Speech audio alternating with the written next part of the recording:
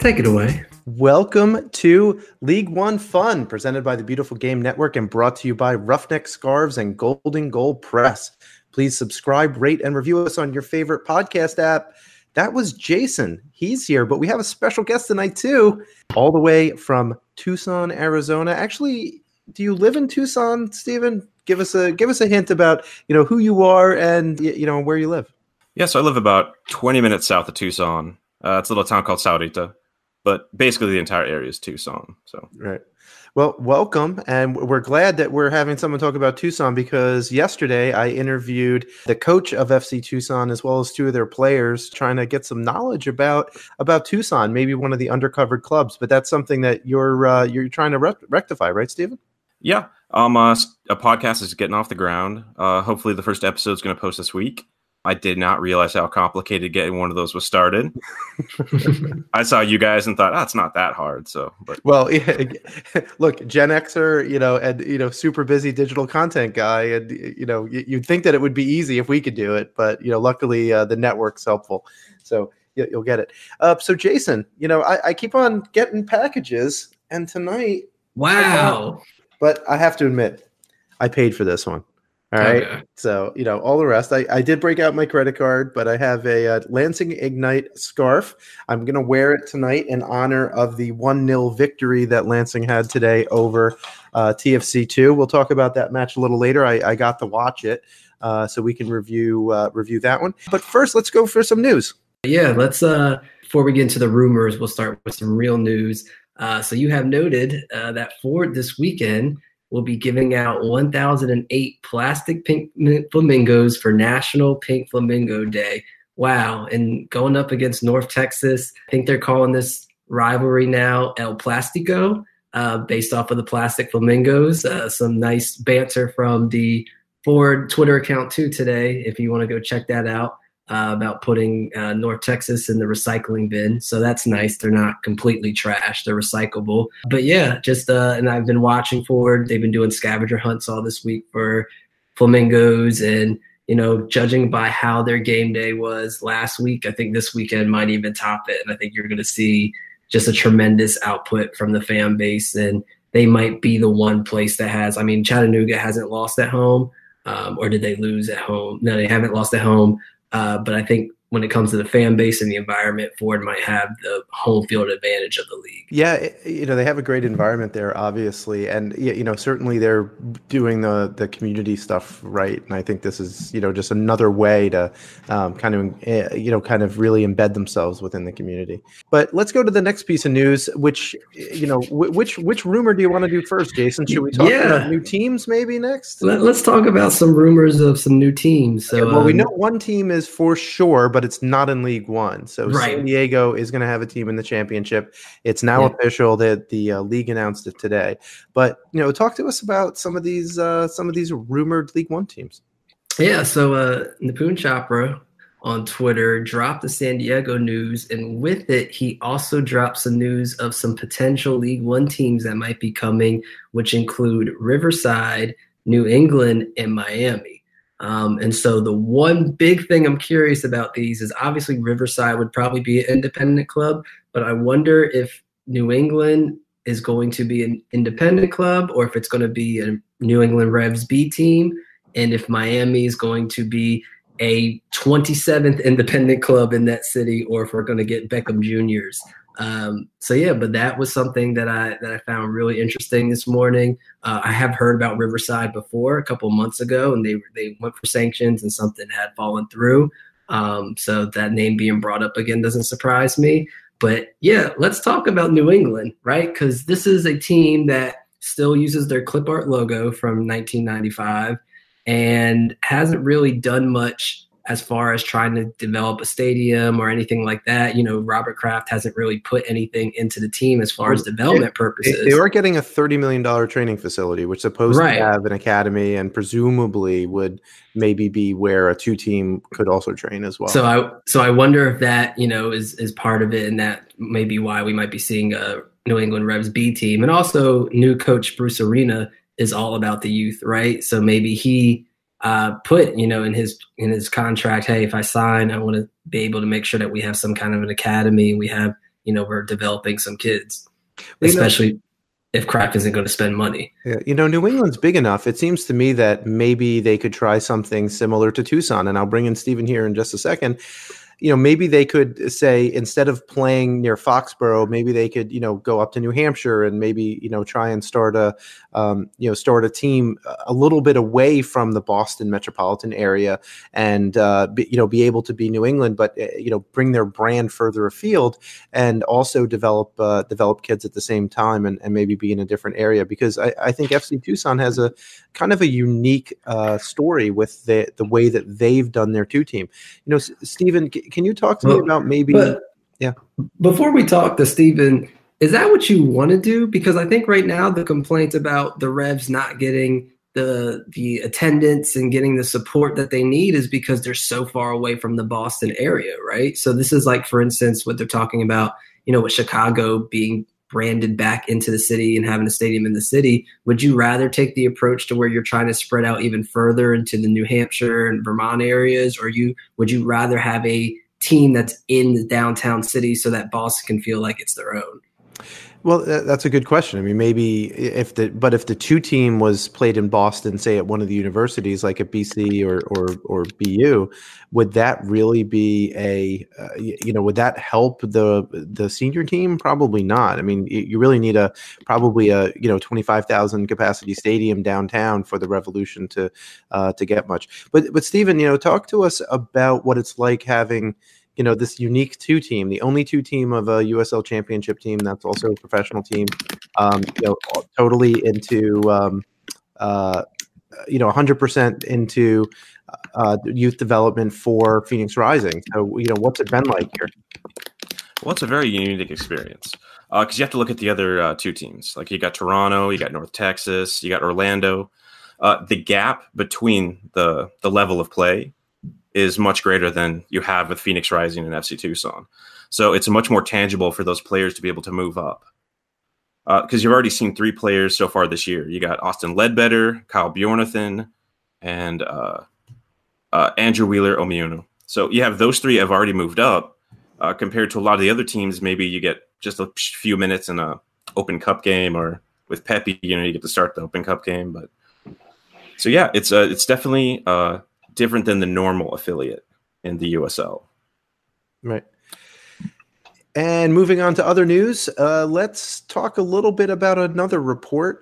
So Jason had retweeted on Twitter that the Third Degree, so the supporters group for FC Dallas, received several reports that Ricardo Pepi was seen yesterday at Toyota Stadium in a glass conference room with the Hunt family and with his or with Dan Hunt, I should say, and his family. So, is he signing a MLS homegrown contract or not? Jason, what do you think? Listen, everyone in the league is probably just as excited as Pepe is for this potential contract signing because if he does, this is big, right? This is a teenager signing an MLS homegrown contract, pretty much, not guaranteeing, but setting up to where he's probably going to be playing for FC Dallas, if not this year, guaranteed next year. And already, as you see, he's playing U.S. Open Cup for him right now. This is big news, right? This is the first time to where we could be seeing the USL League One player playing in MLS. He's somebody that has the experience both in the league and national field. But I want to throw out here, if you're Pepe, do you want to do this? Do you want to sign an MLS homegrown contract, or do you kind of want to play the field and see what else is out there? Maybe some overseas people come and look at you next year and you can get into a training academy overseas and break out into their team. What do you guys think? Steve, why don't we start with you? Well, isn't FC Dallas the pipeline to Bayern? I thought that's how it works. So, I think Schalke is off on the outs after the Weston McKennie move. So, they don't want to deal with Schalke, but it's. So they've sent some players to Bayern. I think it's a good move for him because he's already on a USL contract, so he's already kind of tied to the club. So if he can get a homegrown deal, and that the way that homegrown rights work for MLS is that if he gets traded for $4 million, $5 million, whatever, even in the next, year or two, that's good for FC Dallas. That's good for the people in the pipeline and the people at North Texas SC, because they see that there's the potential to go there. And then on top of that, it's good for him because he's going to get noticed, right? If you're playing on a bigger stage, like, you're more likely to go to Europe, I think, playing for FC Dallas than you are playing for North Texas. So I'm just kind of hoping that the move happens sometime in the next week and a half when that's right, you play him next week, right? Yeah. Yeah. It's funny though that what a loss it would be for North Texas to lose, the Golden Boot striker with the most goals in the league, just for them to have to play the backup striker who has the second most goals in the league. And the tremendous loss for them. The other guy who scored a hat trick in the league. The only other guy that scored a hat trick in the league. What a shame. We'll get to that game a little. We talked about that game last week. So should we go to results? Let's do that. Firstly, last Wednesday, the match was going on actually while we were recording. So we'll talk about this. This was one of the matches of week 12. It was OCB 1 and FC Tucson 2. Jameel Cox in the 44th with a long range effort that skipped off the turf to hit the bottom left corner.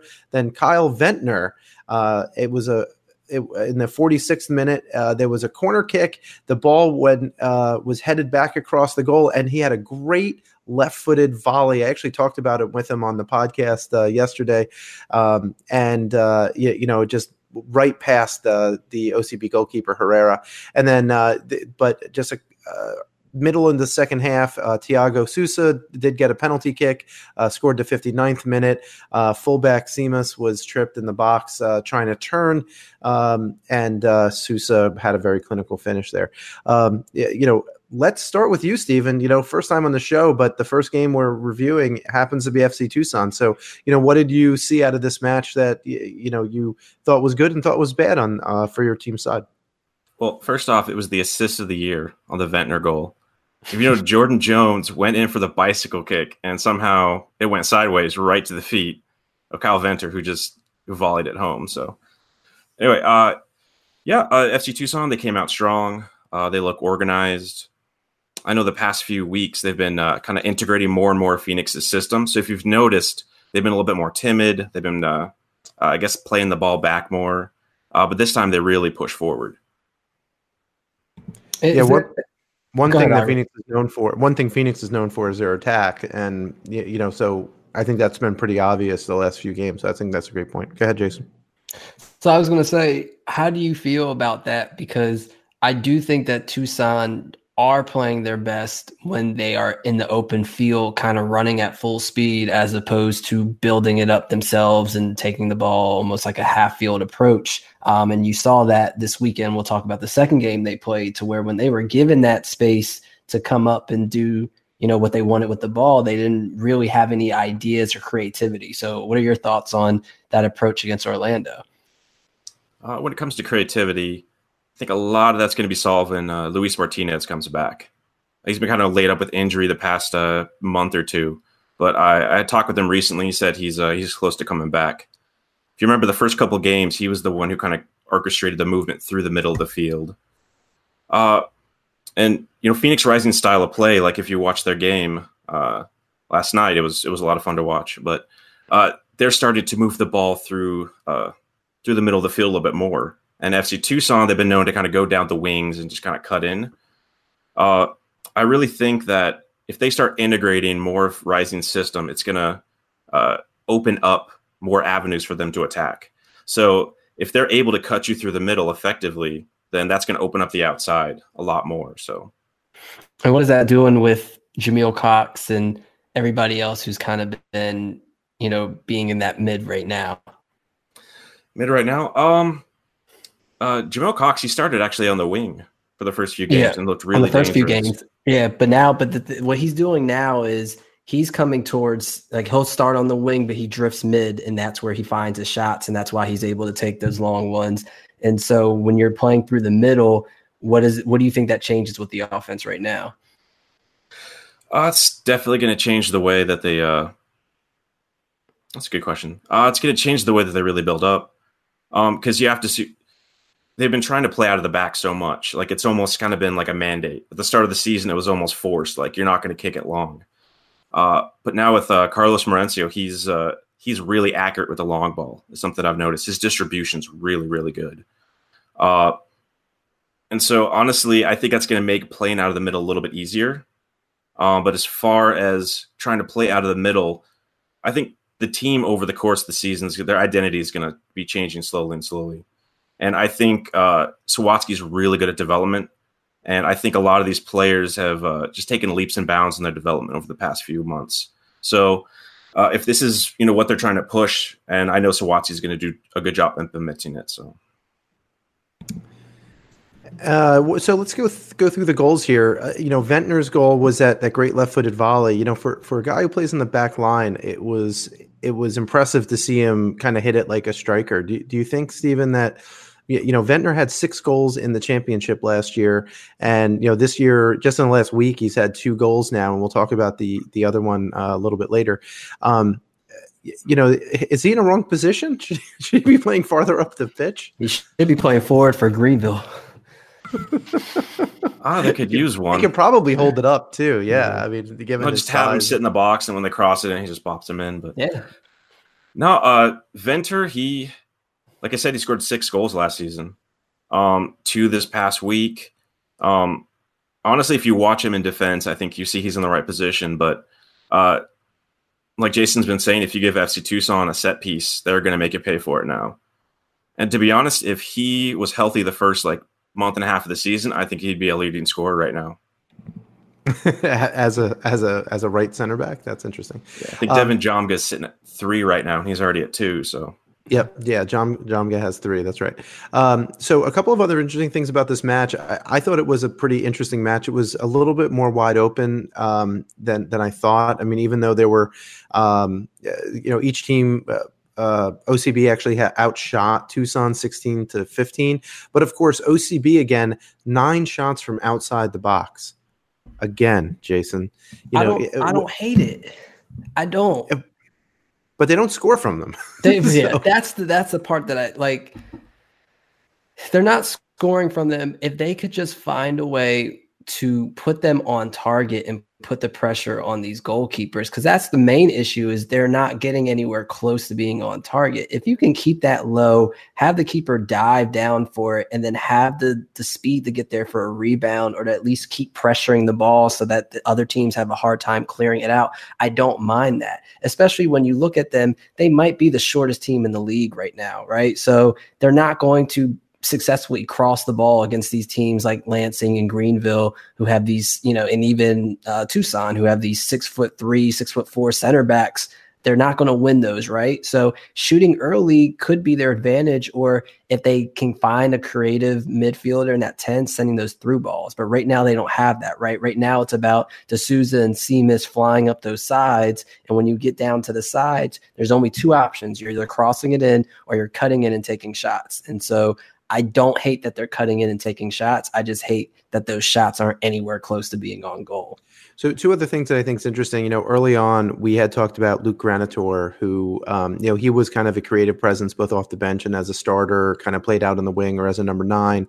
And, he's been on the bench and hasn't started. I wonder if he should maybe try and come off the bench, because it seems to me that if he's given a shot, he might have a chance. I know sometimes he gets a lot of yellows because he's aggressive, but I think sometimes that's what they need instead of shooting outside the box. Just have someone who's aggressive, going to try and, win the ball back and counter press if they lose it, inside the 18. The other thing about this match that is interesting, and I'm sure this has happened in other matches, but there were 0 offside calls for either team. So, neither of these teams was offside ever. So it's not like you had guys flying up the pitch and, trying to get in behind. And I think that, that really showed. And I think that that's very telling as to kind of how this match went, particularly from OCB's perspective. So anything else on this game, guys? We're going to talk a little bit about Tucson a little later, so we'll have more to talk about from them. No, let's keep it moving. All right. So the next match on my list was Greenville Triumph 1 and Lansing Ignite. Look, my scarf, Lansing Ignite, also won. Lansing on the road wound up getting it. So Capital Combustion, our friend Weston Shelton did a little study. He put it out on Twitter as well, mentioned it on their podcast today. Shout out to another great Beautiful Game Network podcast, Capital Combustion. Lansing on their road trip actually got 1.25 points per game, which is better than the 1.00 average in the rest of the league on the road. So, Lansing had a pretty decent road run here. But they went up early. They went up in the 30th minute on a Nick Moon score from Moshe Bane. It was a very interesting. It was a corner kick. There was like a scrum in the middle. It was like the ball was a magnet and pulled all of the Greenville defenders to the ball, leaving Nick Moon wide open at the back post because the ball then goes back out to Moshe Bane, who crosses it in with his left foot, and Nick Moon heads it home, as Nick Moon always seems to do. But Cole Seller got a goal in the 66th minute to tie it up. Bermudez was put in, and Bermudez had a very nice corner, and that's where this came from. But Bermudez also created the corner, so Bermudez was really a spark for Greenville when he went in. Maybe he should have, if he was in a little bit earlier, he might have been able to do a little bit more. Jason, do you have a chance to watch this game? And what did you think about the performance on both ends? I did. I kind of disagree. I like that Bermudez super sub. Maybe if he subbed in a little earlier, but he came in and created 3 key passes within his first 15 minutes in, and which was the highest in the game for Greenville outside of Keegan, who had the same amount. So he had 4 created chances as a super sub and the assist, and all of his key passes came from within or just outside the 18-yard box. And that's huge because, as you see, Greenville went back to this whole cross and not successfully completing them thing. And so when you have Bermudez that's able to beat people down the side and get into the box and have better chances at goal, that's big for them, right? And I think that Muhammad offensively is their most dangerous player. So for him to tire out those backs, and then you have to have Bermudez come in and you have to deal with him coming in late. I kind of really like him as a super sub. I thought that was the reason why that game ended 1-1 for them. I was the reason why. 100%. I mean, he played 28 minutes, had 11 passes, won 2 duels, had 2 successful crosses, 1 unsuccessful cross, plus, like you said, those 4 chances created. Yeah, 4 chances created in 28 minutes. I mean, that's pretty stellar. And to talk about Greenville crossing, 17 more crosses this season. Only 3 completed. Does Greenville have more crosses attempted than? Sure. No. I know that they have the most in the league, but what's the chances that they have almost 50% of all crosses attempted across the league? I think they might. I'm going to have to run some numbers on there. I'll say that they have more than 4 teams. I can see that.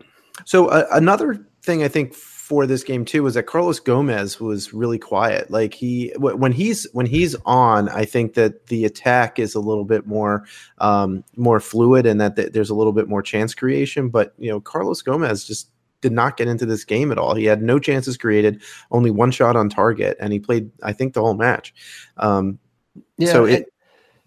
agree, but it's also too I think they just never got into a flow. Like even in the first half, Greenville had 2 point blank chances right there and couldn't convert. And then the thing about Lansing is when they get the ball, it's so fat. Like Toomey did an amazing job this game. I thought Moshe Bane was probably Lansing's most productive player, taking people one-on-one, doing the things that you expect him to do. And I think what that does is it pushes Greenville back so much to help that it was hard for them to get into a groove. And you didn't really see them pick up that attack until about the 55th minute.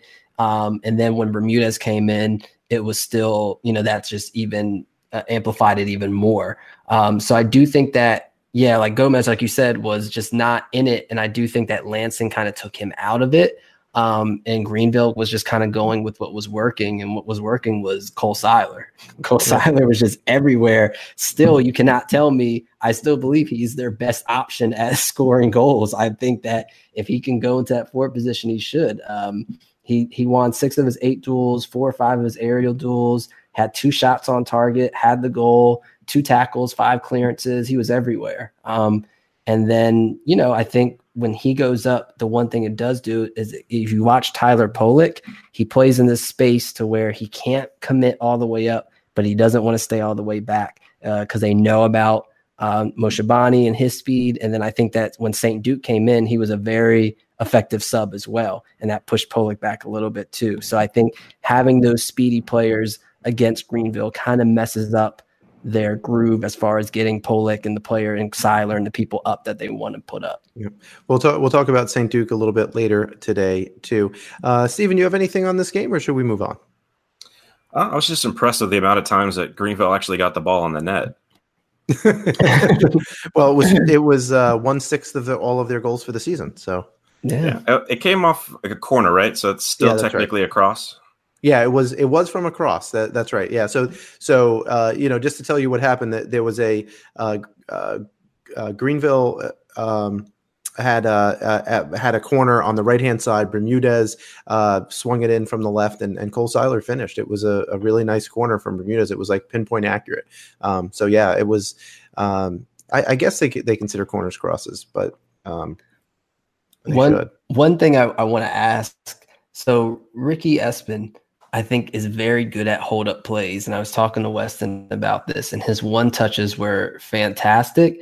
But when he has the ball for too long, he makes mistakes, right? He either makes a bad pass or he just gets the ball taken away from him, or the ball gets away from him when he's dribbling. So what do you guys think as far as when Lansing look at their forward? Would you rather have Alex Bruce, who kind of has more speed and more dribbling and can be kind of the guy that's around the box? Or would you rather have Ricky Espin, who's able to hold the ball up and dish it off to the wings?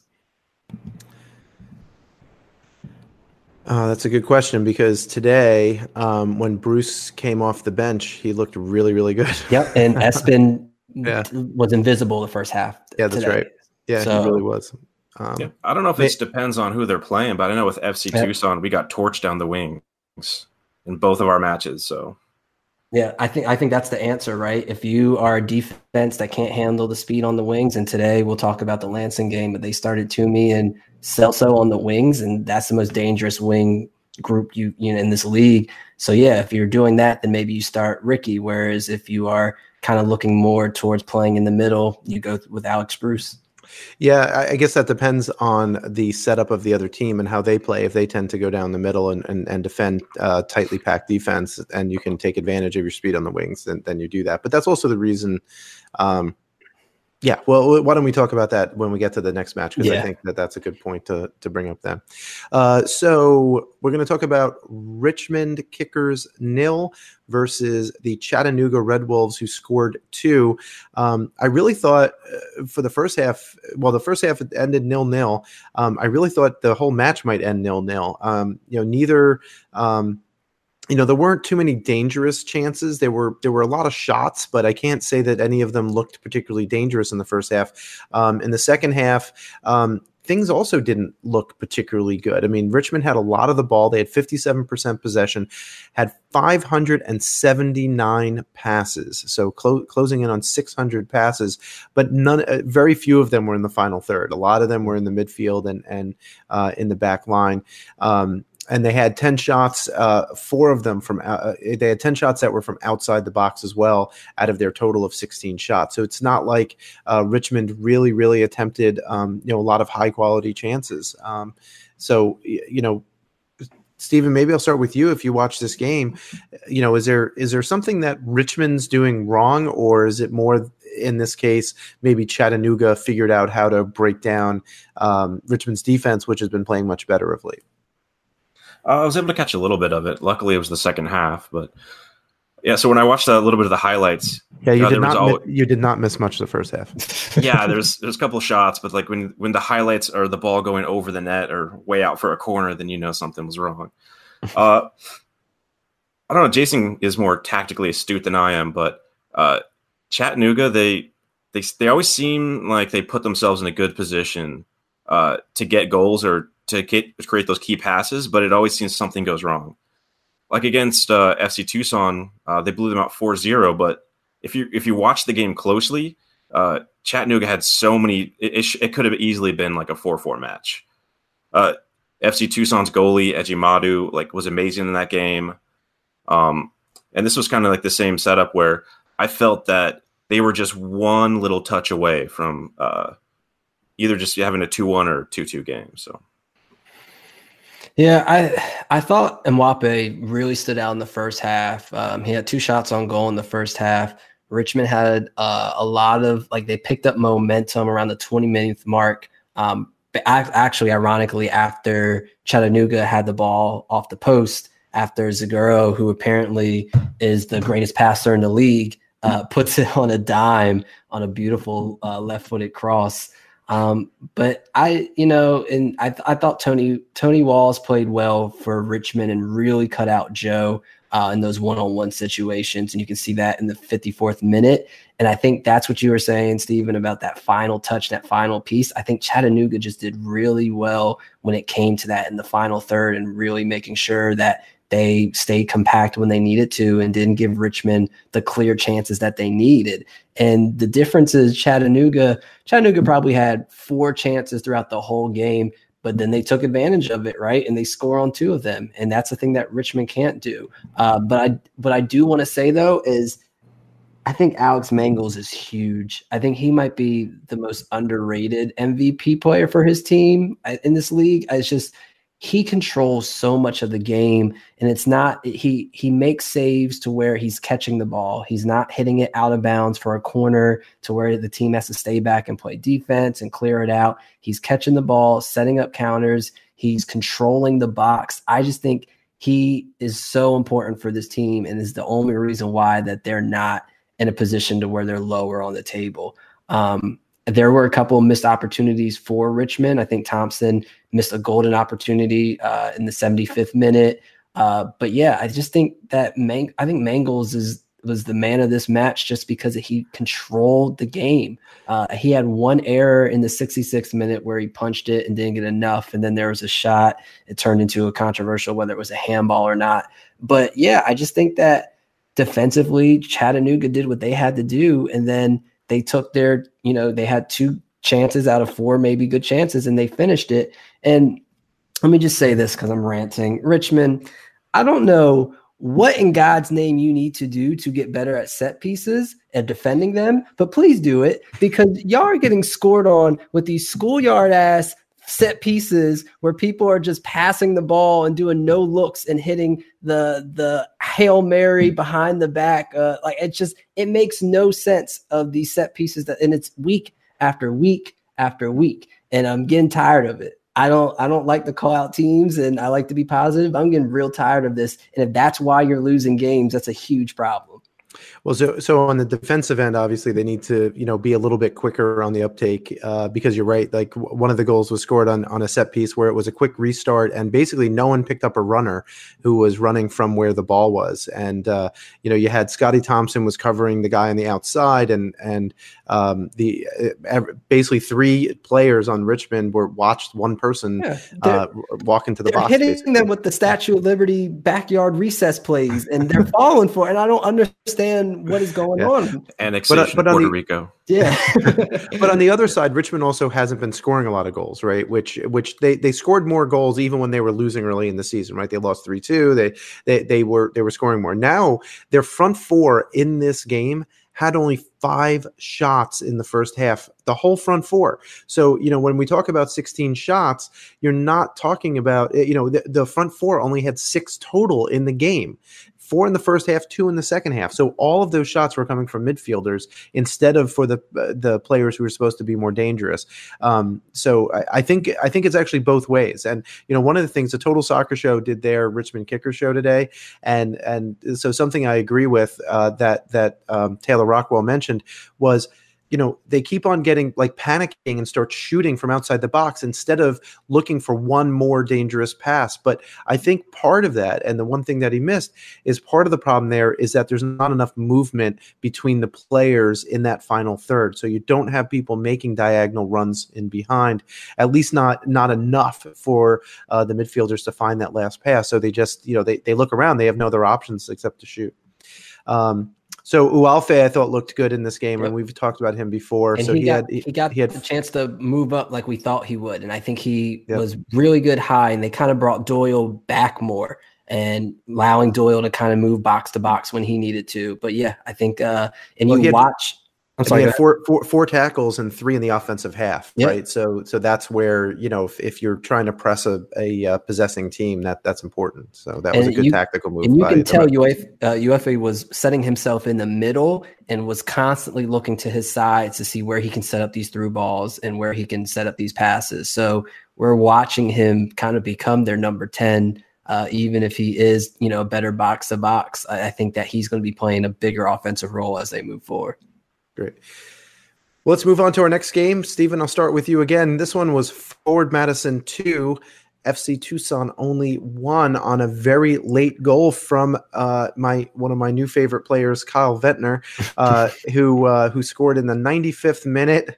We'll talk about that goal in a second, but unfortunately that wasn't enough to win, because in the 44th second, yes, the 44th second, not minute, second, right? Second, okay. The 44th second, the first minute, Paolo Jr. put the ball in the back of the net. It was the fastest goal in League One history, unsurprising. Also, it was some great one-touch passing. I mean, you had, Bement just kind of chipped the ball over the top. Paolo Jr. ran right onto it, had a great first touch, and just made this diagonal run from the left to the back post. Was wide open for a header from Bement, and Paolo Jr. just put it away, and no one picked him up. I mean, it was, when I say it was wide open, I think the closest player to him was the Tucson keeper, and he was maybe 5 yards away. I think it might have actually been one of their own players that was trailing behind him. But go on. You could have been. JC Banks. JC Banks got on the end of a Paolo Jr. Pass, and Paolo Jr. found himself on the right-hand side. It was actually his only touch on the right-hand side of the field, just as a matter of note, and makes an end-line run, cuts it back, and JC Banks tapped it home. Very late in the game, in the 95th minute, late in injury time, Kyle Ventner took a header that had been from a quick throw-in, and then the ball was kind of just put up almost Hail Mary-like, and Kyle Ventner out-jumped probably 5 forward players and put it in the back of the net for his second of this season. Stephen, let's start with you. Talk to me about your thoughts. I mean, obviously disappointing. I don't think you guys played badly, but certainly disappointing result. Yeah, well, I got 3 points from that road trip. It was an important 3 points at Orlando. This one definitely was disappointing. I think USL as a whole is probably glad that this match was at Forward Madison with a ruckus crowd, because if it was at Orlando, you would have picked up on the mic what Sawatsky was yelling at his players right after they let in that goal that early. Because if you just go back to watch any time Tucson's playing Orlando, you'll hear some words. So my 2-year-old's learning stuff from him. So it was just a game of missed chances. There was 2 amazing chances that FC Tucson had. Well, first of all, let's talk about possession. 59% possession FC Tucson had. They had, and a majority of their passes were actually in the opposing third. So that was impressive. Sorry, opposing half. Let's see. Jordan Jones. Forward Madison cleared the ball 42 times in this match, 21 times in each half. So that just shows you how often the ball was in the final third, like you were saying. Yeah, so they were pushing forward. They were getting chances. Like, to me, it wasn't a bad performance. It was a performance by a team that just had weak legs. I know that's not too much of an excuse, considering that I believe 6 out of our next 7 games are on the road. You guys have a horrible schedule. You and Ford have 2 of the toughest schedules I've seen coming up. Well, and then you got to look. 7 out of the last 8 are going to be at home. Right. So that's going to be a fun run. So that's where we're going to make up some ground. But Jordan Jones, he hit the post, I believe, in the 73rd minute. That's right. Yep. And then, okay, this would have been amazing. Jordan Jones had another almost bicycle kick assist. But Abergil, he hit a volley that put it just about 2 inches over the bar. Yep. Like I was on the floor. It would have been amazing. And like 2 weeks in a that was row. probably the best chance because there was nobody around him. I don't think he realized he had that much time. He had more time to kind of just bring that ball in and make sure he was positioning himself right. Instead, he kind of just one-touched it, thinking I need to get this shot off since I'm open. I just like how the camera zoomed in right on his face. Like after the goal, he was just like, eh. But yeah, so they had those chances. One of the bright spots that I thought was Eric Vergen. He's, I believe, a 20-year-old midfielder. He's a local product. He's been looking really good. The first couple games he actually started, he was a little bit shaky, but Sawatsky apparently thinks that he's a good addition to the midfield right now. He's got a lot of energy. He's a really good passer once he decides to actually pass the ball forward. But yeah, he's actually really helped them build up their attack these last 2 games. And he got the assist on Kyle Ventnor's goal. Is that right? He's the one who crossed him, he's sitting on the cross. Yeah. The other thing that was missing from this game, and part of this might have been travel, is Devin Jamgo did not play in this game. He was on the bench. He had told his coach that his hamstring felt a little tight, so he didn't come, although he was available off the bench and did suit up. I think unfortunately, like having him on the field or having him come in as a sub if he had been healthy might have helped you guys a little bit in the second half too. Running at like Devin Jamgo running at some tired defenses could be a pretty intimidating thing to happen. So unfortunately though that wasn't the case. So you guys maybe just need a little bit more of a spark right there at the very end. But I agree. I mean, you guys could have tied it up potentially. So, another fun match. I mean, quite frankly, for me as a neutral, I am really enjoying these really fun matches like this one. Even though it was 2-0 at halftime, Tucson definitely came out and put a lot of pressure on Forward in the second half. So, Forward there were some really, the back line of Forward really deserves a big shout out here because 42 clearances is not something you normally see in a match. So there was a lot of last ditch defending. Let's break that down of why people need to stop trying to cross the ball into Forward. Let's look at Connor Tobin. Connor Tobin has won 28 of his aerial duels. I'm going to have you guys guess what percent of them do you think that is that he's won? I'm going to say a percent. I was going to say 28 out of 32, so 90%. Okay. What about you, Steven? Let's go 65. Okay. He has won 80% of his duels, which is the best in the league. So He's exactly. You averaged Stephen and I, and we got it. Yeah. So 28 to 35. Sean Russell also had a ridiculous amount of clearances in this game, and he hasn't played all season, but the games he has played. So stop crossing it against Ford. All right. Ford and Greenville, y'all got to stop crossing into the box. Simple as that. But let's talk about more of this game. I want to say, first and foremost, Tucson, if you score first, you win. If you don't score first, you lose. That's just how they're set up. They're 0-3-1 now when they concede the goal first. So, yeah, the Tucson strategy is don't concede first, and we might have a chance. But the difference in this game, and he might not show up on your stat sheet. He might not have gotten that much attention. But Ford is a whole different team when Carter Manley is playing. They are a completely different team. He was responsible for both of their goals because his ability to overlap and his defensive ability is so important because when Ford is winning the ball, they're winning it higher. And I tweeted today what his map looked like for his defense and offensive possessions. I want you guys go to my Twitter account and look at that and see where he's winning the balls and where his passes are going when he wins the balls, because he has set up key pass after key pass, successful passes after he wins the ball down the side towards the middle of the field. And that's so important because that allows Paulo Jr. and Don Smart to make those runs and get down there as opposed to building up the ball. And that's when Ford is at their best. And Ford, that was the difference. They just dominated that right side, and they just dominated that side that Carter Manley was on.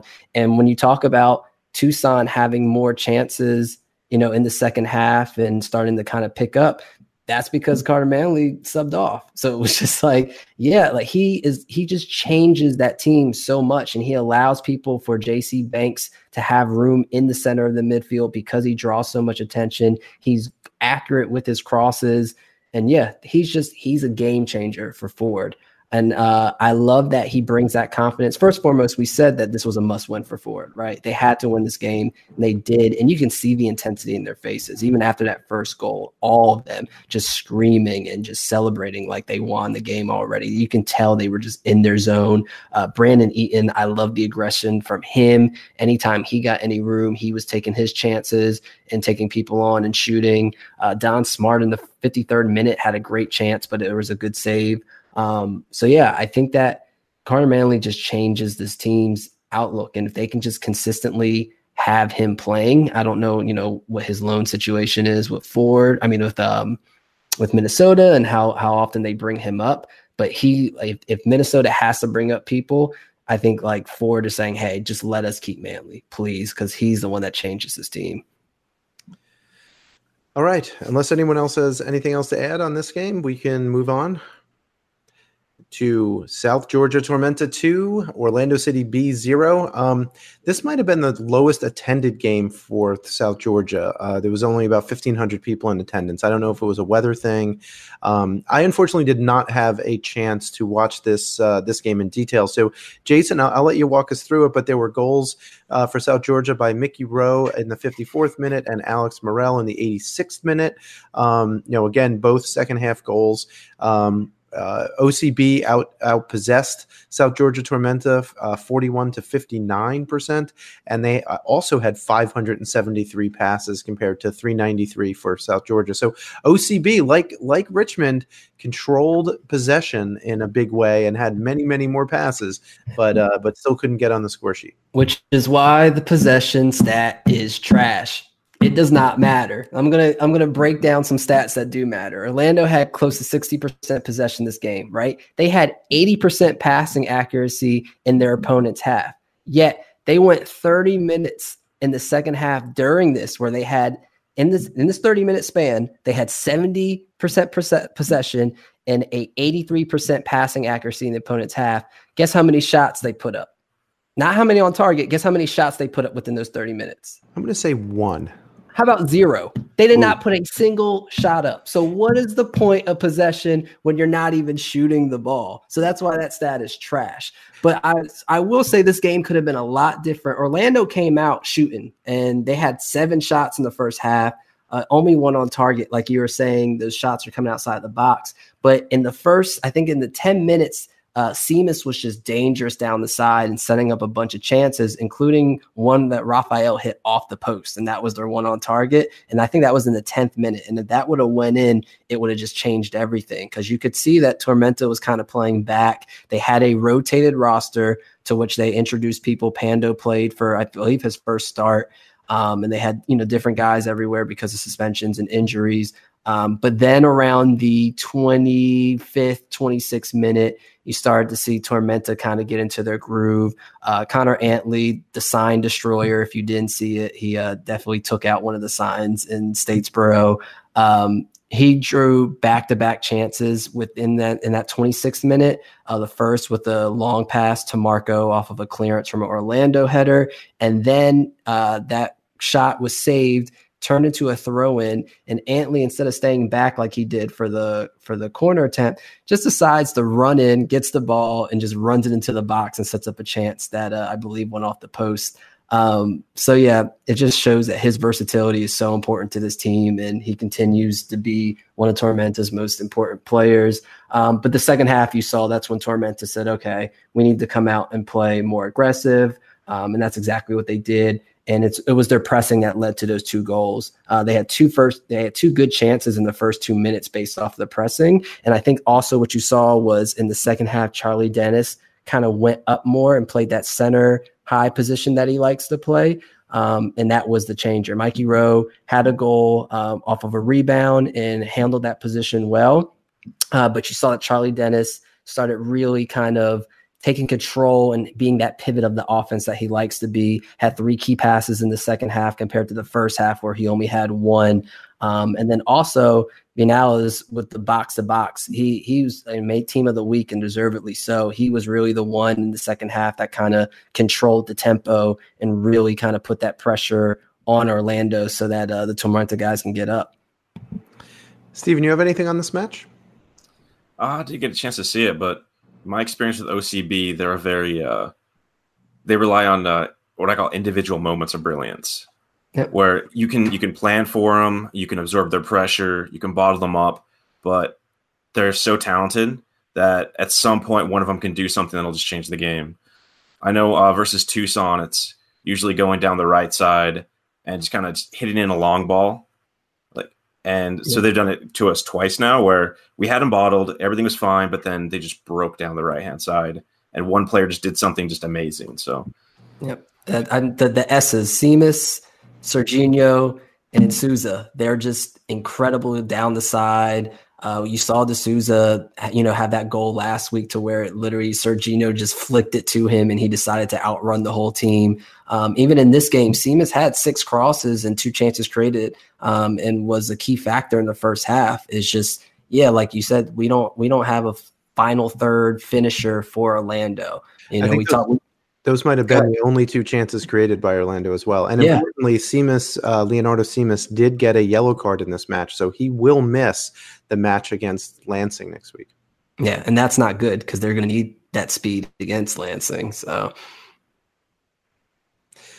okay, well, if no one else has anything on this match, we can talk a little bit about a match that ended just before we started recording. This was Lansing Ignite 1. So again, Lansing Ignite, scarf around my neck right now, against Toronto Football Club 2 that scored 0. The only goal in this match was by Stephen St. Duke in the 61st minute. It was a pass to the out wide from Alex Bruce, who I think, if memory serves, he won the ball in the middle of the pitch and then just sprung St. Duke, who was wide open on the left. I think that the right back for TFC had pushed up, and there was a lot of space in behind, and no one could catch Alex Bruce when he was on, and he had a nice shot that hit the bottom left corner, and that was all she wrote. TFC did press again. I was actually thinking maybe this would be another road draw for TFC after they had made that big comeback last week against North Texas, but Lansing did very well to absorb that pressure. Interestingly, a couple of interesting match facts here. Toronto FC2 had only 3 subs on the list, and one was a goalkeeper. So they only had 2 field players. They substituted both of them in.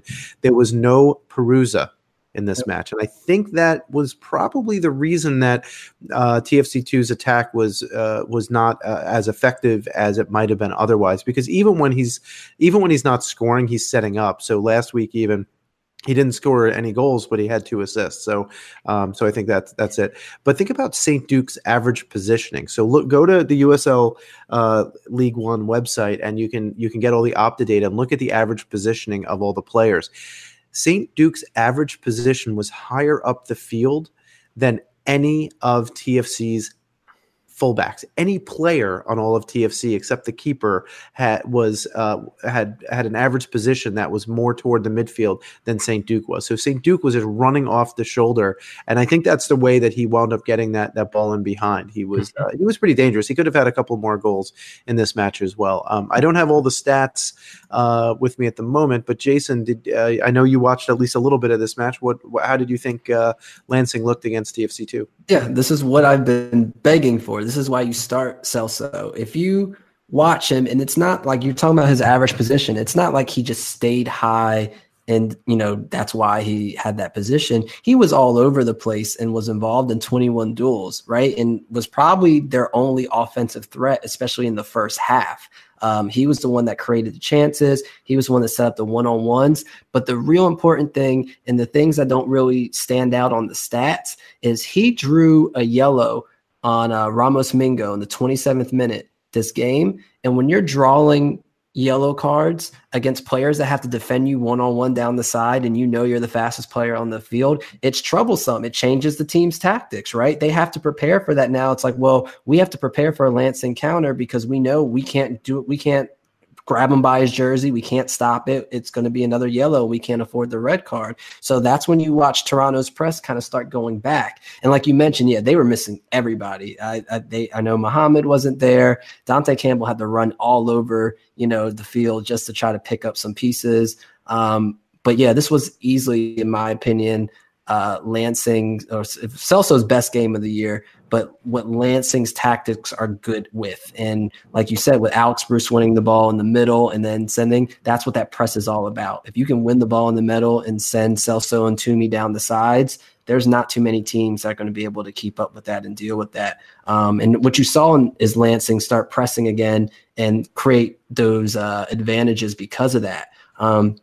Shout out to Cleveland, though, keeping them in the game in the first half with a lot of big stops, including a one-on-one against Dorsey, and then Hundle, who I call the horseshoe of League One because he loves to hit the post and he loves to almost come close, but he just never gets it and almost doesn't count except for horseshoes. So, Hundle had a good game, but he just needs to finish it. But yeah, I think Lansing did what they needed to do. And another kind of under the radar thing is why they're able to do that is I think adding Hollingsworth into his position. I think in the past couple of weeks, he's been playing great, easily like their best one-on-one defender outside of Nick Moon. And that allows for those backs to not feel, or for those wingers to not feel like they have to come back and help so much. They can trust Hollingsworth, who then can win those passes and spring those counterattacks. Whereas if you have someone else on the side, Toomey and Celso might feel like they have to come back to support. Well, I think that's important. I think Hollingsworth in this match, his distribution was quite good. So even it wasn't only his defensive effort. I think it was really his distribution and being able to get the ball, and find players with quick passes instead of just hoofing it long. So, again, we didn't have time to do all the stats for this match, but I suspect that there's less clearances by Hollingsworth than there was for some others. But his passing percentage was probably quite good. Stephen, anything on this match? Did you have a chance to watch it? I know you have a little one at home, so before this you might have had other duties to attend to. Yeah, I was chasing the kids around, but I was also watching the FC Dallas New Mexico game. So fair enough. Okay, so just to let you know about Hollingsworth, just a quick stat to kind of provide details of what you're saying. Hollingsworth had 33 passes and only 4 of them were unsuccessful. And out of those 4, 3 of them were 18 or 20 yards or more. So they were clearances. Yeah, so they were pretty much clearances, or they were long balls that just didn't find success. Yeah. Great. So where does that leave us right now? Well, so that means that after this week's games in the official table, North Texas remains at the top of the table followed by South Georgia Tormenta, TFC2, but Lansing Ignite skips up a couple of spots right now into the 4th spot. But FC Tucson does have a game in hand. So Stephen, don't fret just yet, because if they were to win that game in hand, they would be in 4th place. But Chattanooga Red Wolves also have a game in hand on you, and if they were to win both of them, they would actually be in 3rd place. So there's still a lot of potential movement in that middle of the table. Interestingly, in points per game, Richmond Kickers and Forward Madison would be tied in points per game in 8th and 9th. Forward Madison in 8th based on goal differential. Orlando City B still at the bottom with less than 1 point per game and a -8 goal differential. The good thing for you, Stephen, is that there's only 4 teams with positive goal differentials, and FC Tucson happens to be one of them, has a better goal differential than Lansing, even after Lansing's 1-0 win tonight. Yeah, I was checking. I was surprised that FC Tucson scored the 3rd most goals in the league. Yeah, you guys have a lot of goals. The problem is you let in too many too. So yeah, well, we keep bunching them up in just a one game. We got to spread them out a little bit. Yeah, there you go. Exactly. So this coming Saturday to preview upcoming matches is at 7 p.m. You have Lansing Ignite versus Orlando City B at 7 p.m. Eastern time. Orlando City B, like I mentioned, will be without Leonardo Simas, who is sitting out on a yellow card suspension.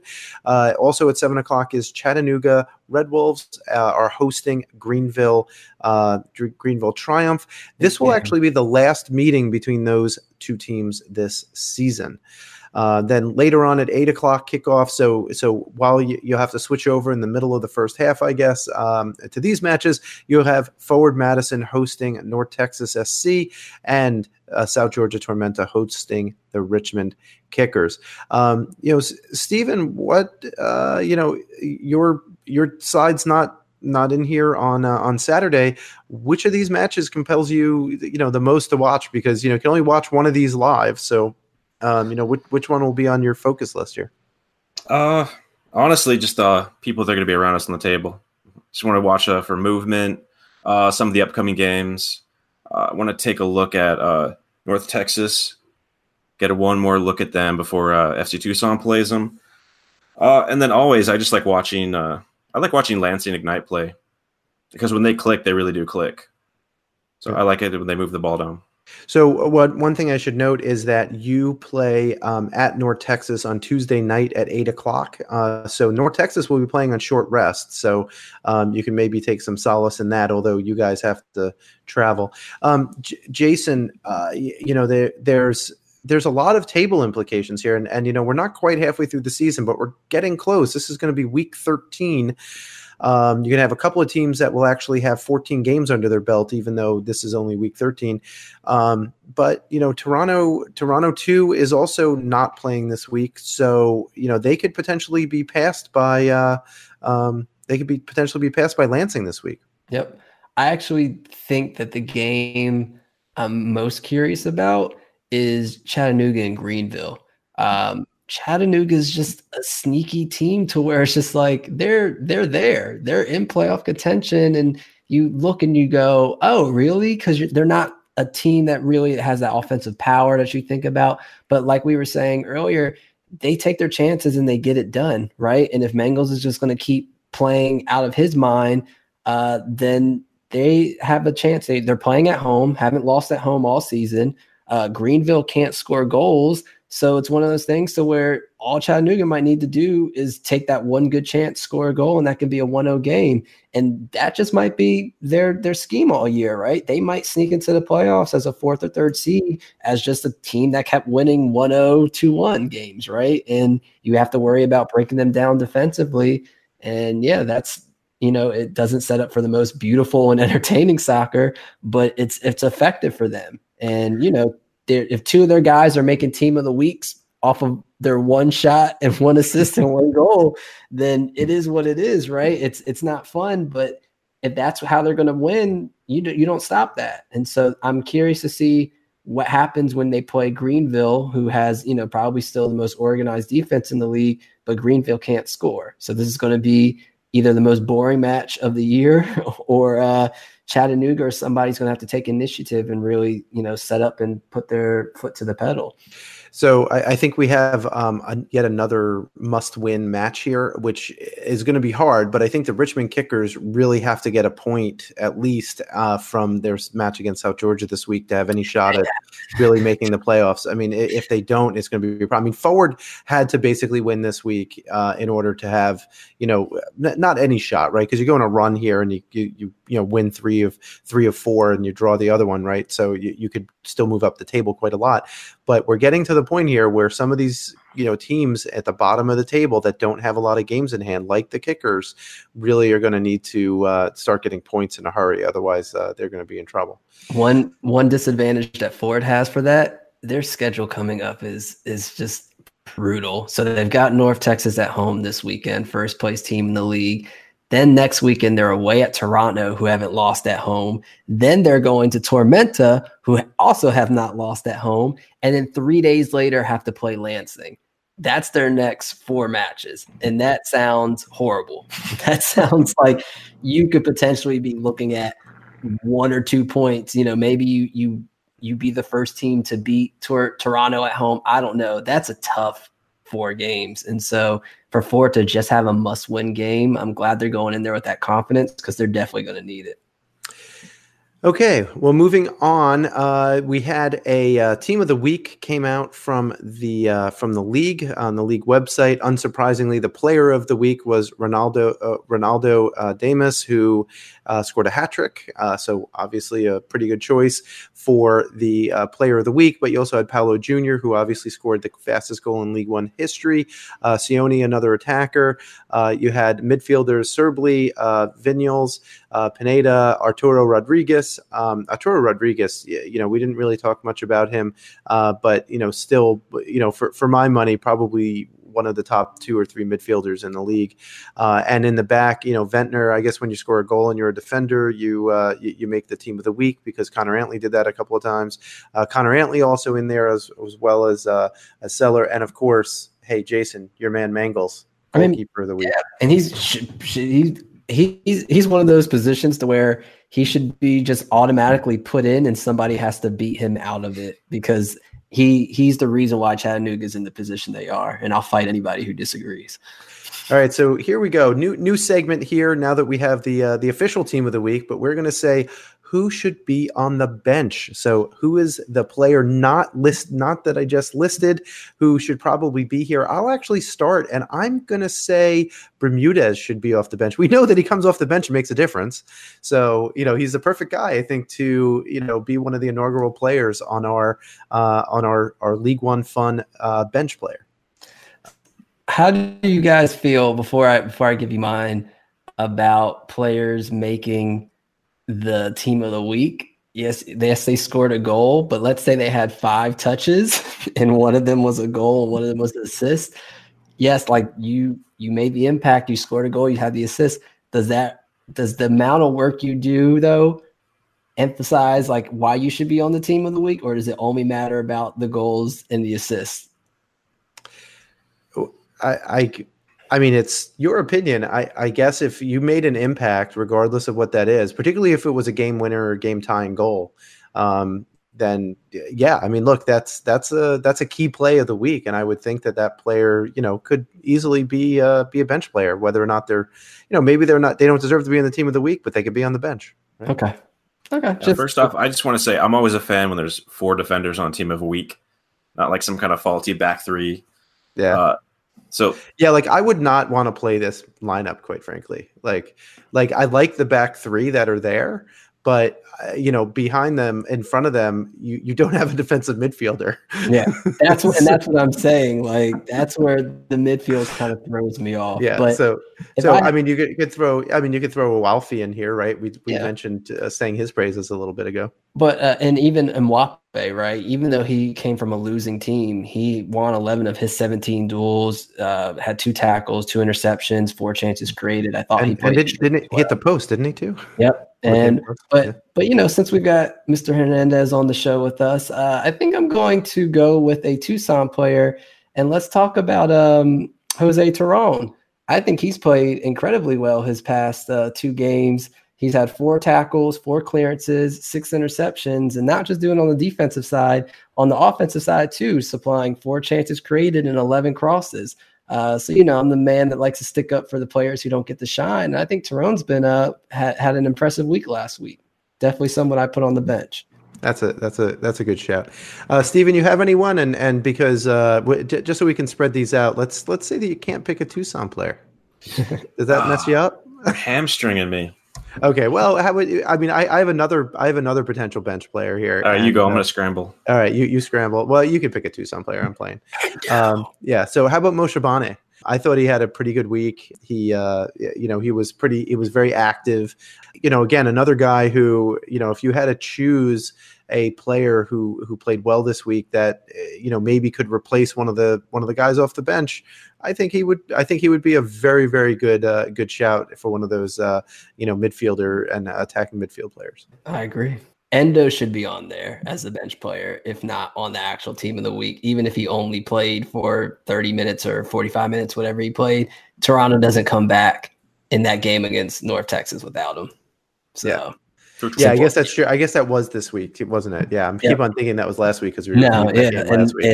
You're right. He came on and had 4 or 5 chances within the first 20 minutes. He was the reason why Toronto had that comeback. Yeah, well, I had Bermudez. I mean, he came off the bench, obviously. That works. I mean, someone who comes off the bench and makes an impact is a perfect off the bench player. I mean, that might have been a whole team of the week itself, right? Just the super subs, because they were the ones who made the impact on 3 of the 7 games of last week. That's what it's about. Yep, those are also the coaching decisions that need to be made as well. So you can pick one of them maybe as coach of the week. So Jason, I didn't check Twitter. Were there any fan questions? We do have one fan question. This is from SNJ_John540. He asked, how much longer do you think Pepi has in this league? And does he stay with North Texas, or does he go on loan with the championship team or directly to FC Dallas? So here's my take on this. I think that he occasionally will stay with North Texas if he does sign, and he'll be probably a off the bench kind of player, getting spot minutes here and there. But in weeks that he doesn't play, and North Texas, plays after FC Dallas, then maybe he plays with North Texas. So, I'm basing this on some other teams. So when you look at now, there's only a couple of two teams that I follow in the championship, but when you look at Seattle 2 and Red Bulls 2, the two of them, they have full-time players. I mean, guys like that you might know, like Haitian international Derek Etienne Jr. He's on the bench a lot of times for New York Red Bulls, but when he doesn't play for the Red Bulls, the next match, if he can, he'll play for Red Bull 2. So assuming you can get those loans down, I think he'll get a lot more minutes still in North Texas, but maybe not as many as he would have if he didn't sign for the first team. Steven, I don't know if you have another opinion about that.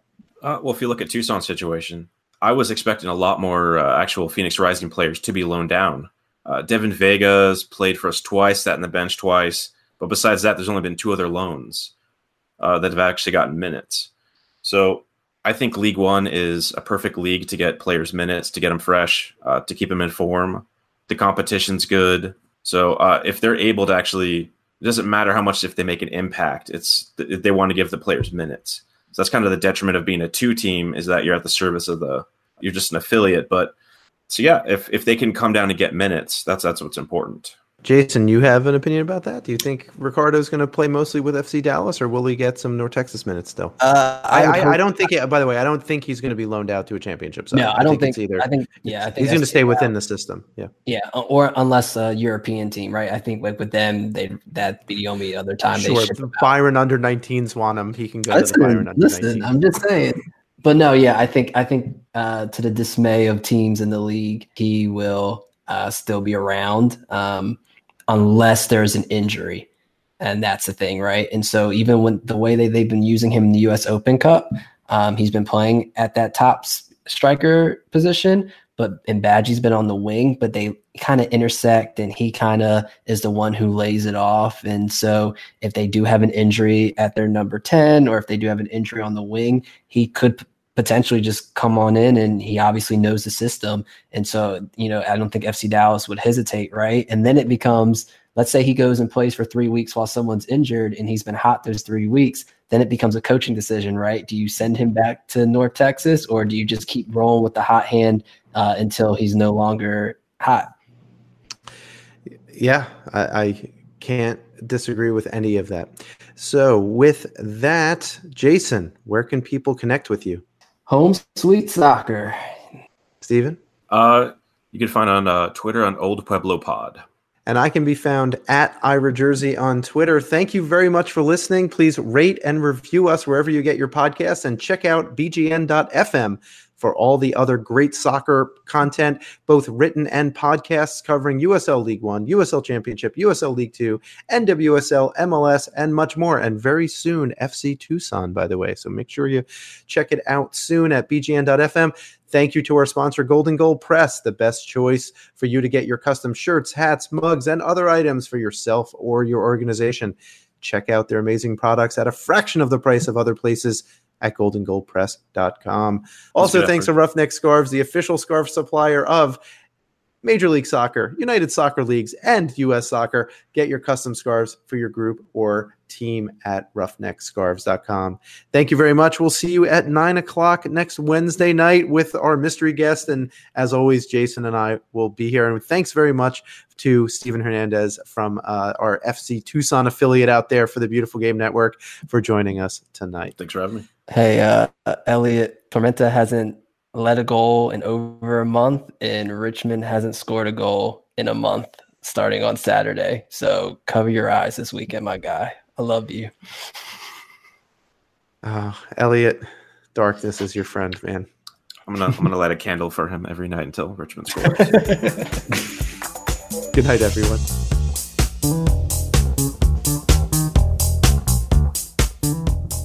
Also, thanks to Roughneck Scarves. I can't do it. I can't do a Weston Shelton. I just can't. But hey.